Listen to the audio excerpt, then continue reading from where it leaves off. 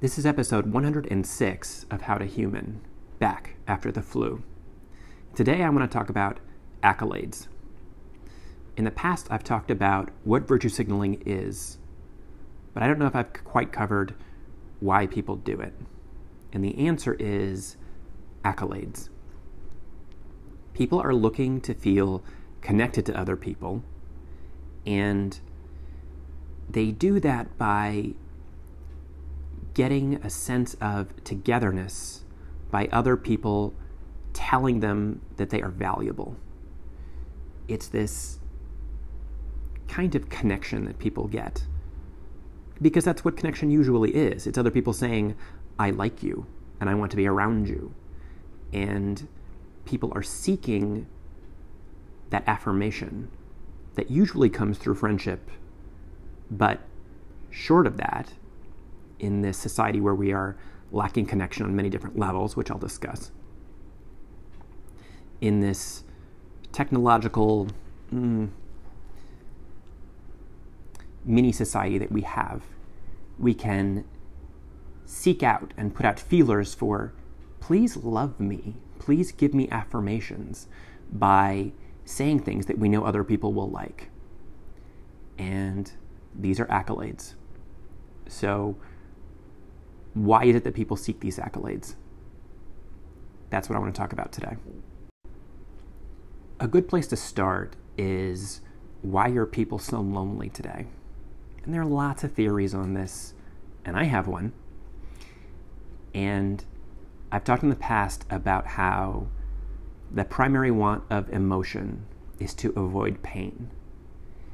And what option is there that creates pain more than being vulnerable? I posit that people are less vulnerable than ever before. And there's so many parts to this, because what we're talking about in the end, the part I'll get to, is that people don't open themselves up to each other as much. And that leads to an emergent of not having as many friends or as close friendships. And the idea behind that is being vulnerable leads to potential pain. So why do it? To the extent that people are making decisions around that avoidance, they are down the line coming up with the eventuality that they'll have fewer friends and less close friendships. There's a Myers-Briggs concept called judgers and perceivers. And I've started thinking of this as look before you leap and leap before you look. And where judgers is look before you leap. Before you make a decision, make sure it's a good one. And then there's leap before you look, meaning I'm going to go ahead and try it. I'm not going to sure how it's going to turn out, but we'll see.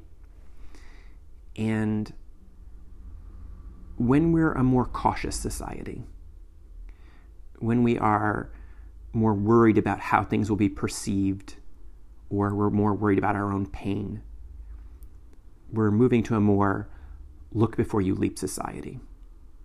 And it makes us take fewer chances. And that's chances all around us. And it kind of leads to this perfectionism that I've talked about in the past. I made a podcast on perfectionism, which I thought was pretty good. I recommend going back and listening to that. But as we create this idea that mistakes are something to be avoided, and we should all be looking before we leap, then it puts us in fewer opportunities to find those little bits of magic that aren't predictable. And sometimes those little bits of magic are friends and connection and just the little bits of spice that make life worth living. Because not everything is predictable. People aren't predictable. And it's easy in this world to come to the low-hanging fruit of a predictable response, predictable fun level of the technology that's in front of us that is a lesser version of human connection. And by that, I mean phones. I mean Instagram, Facebook, Twitter. These things that are, look, they have value for sure, and there is connection to them. And we don't always vet the kind of connection that we're doing. There's so much anger and sex and fear that comes on these things. And we could filter our incoming data streams for something that would be positive. Most people don't. I mean, that's more complicated, but the larger point is this, is that we have the opportunity to live in this older way of seeking physical human companionship, which is scary because it puts us at risk. Or we could go with the tried and true and known. Tried and true is a funny term for this, but in the modern environment, it is predictable what we'll get from our phones and social media. And what we get is those things that we know will give us a happiness level of, let's say, 6 out of 10. And as we avoid pain, because human behavior will give us, it can give us 8 out of 10, 9 out of 10, it can give us 3 out of 10. And it's also much more hurtful when somebody's mean to our face. Somehow, being mean to us or seeing things that make us uncomfortable online hurt less. That's kind of true on the surface, but underneath, they actually cut very deeply. It's a funny thing. I remember I have a friend who has a son who decided he was in love with somebody he'd never met, who lived in Arizona, which is we think that on the surface that sounds crazy, right? To somebody who's 42 years old like I am, that sounds crazy. This kid was 18.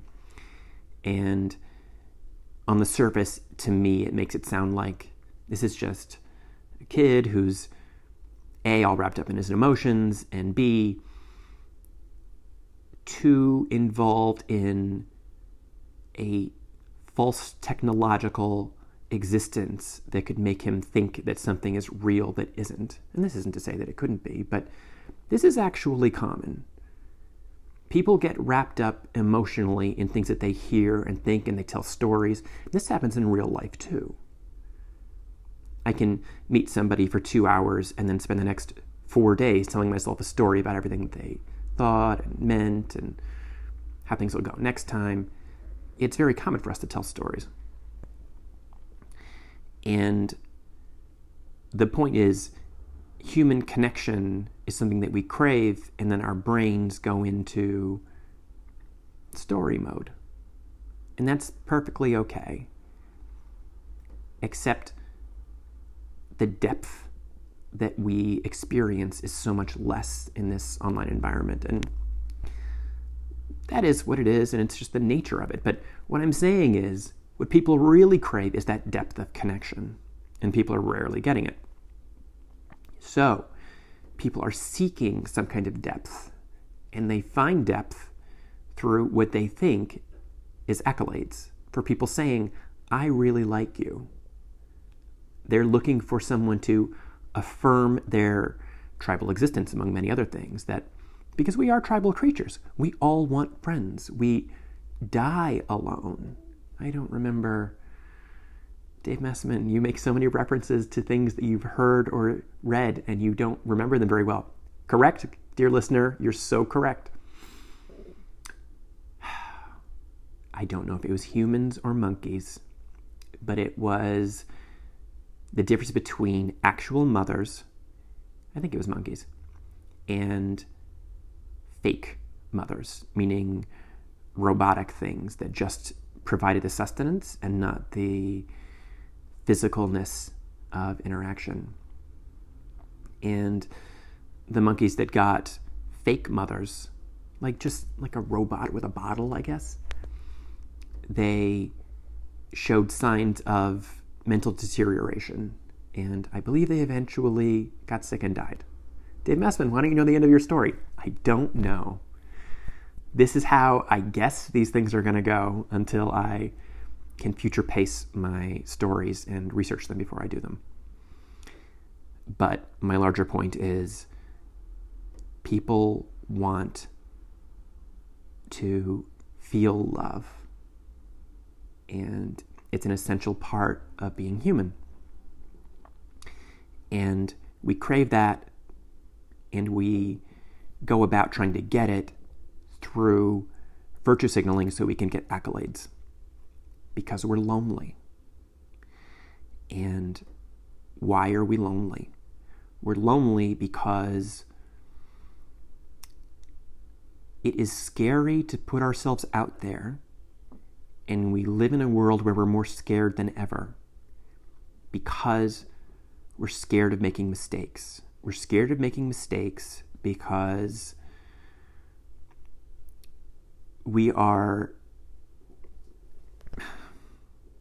because among other things, making mistakes hurts people, and we've learned to want to avoid them. We're a society where we all want to look before we leap.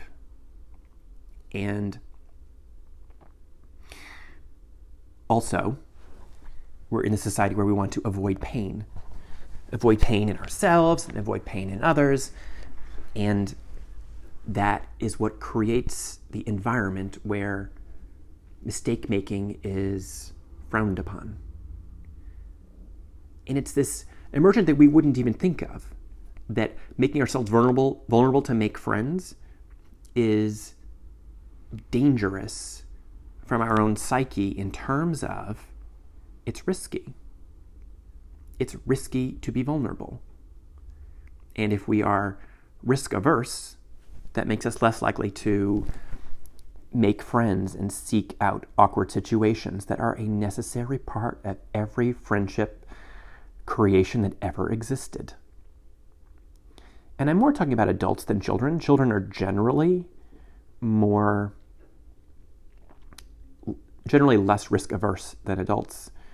People generally get conservative as they get older, though even as we see it, children are lonelier than ever as well. And that's isolation A from technology, but B, they are also more risk averse than they used to be. So as a group, children are less risk averse, but as a group of children that exists compared to 50 years ago, they are more risk averse than today's children, more risk averse than older children from 50 years ago. So my point here is that people seek connection via affirmations from their tribe because they're lonely. And they're lonely because we've created a society that is more risk averse. And it's sad. And how do we turn that around? I mean, that's the bigger question. How do we rid society of this perfectionism and desire to not have people make mistakes?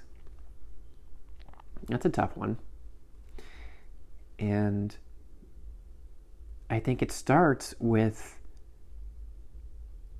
forgiveness is probably where it starts. We're so eager to jump on everybody, and that's part of the problem. It's this cycle where part of the virtue signaling is jumping on people who make mistakes, which makes society more perfectionistic, which makes people more afraid to make mistakes, which makes people less likely to be vulnerable, which makes people less likely to make other friendships. Therefore, they seek friendships, or they seek accolades by saying mean things about other people. And it's this cycle. What we need is a McCarthyism moment. Have you no shame, sir? Where someone will stand up to the perfectionist bullies. I don't know what that looks like. I guess eventually that's what I'm going to have to do. And I don't know what that looks like. I guess you know what? I do know what it looks like. What it looks like is people hating me, but eventually enough people listening. And some kind of group that gets together that stops listening to those who are ready to cast shame on others. And that's the future. But for now, I'm going to wrap up this podcast with some housekeeping. I now have a place for comments and death threats, because I will be getting both. How to Human CDT, comments, death threats, @gmail.com. And please send me your comments. Please send me your death threats. Please make them original. And I'm interested in hearing what you say. What would you like me to cover? What have I missed? How are you experiencing this? And I will use that to calibrate for future podcasts. And for now, that's the end of this episode of How to Human.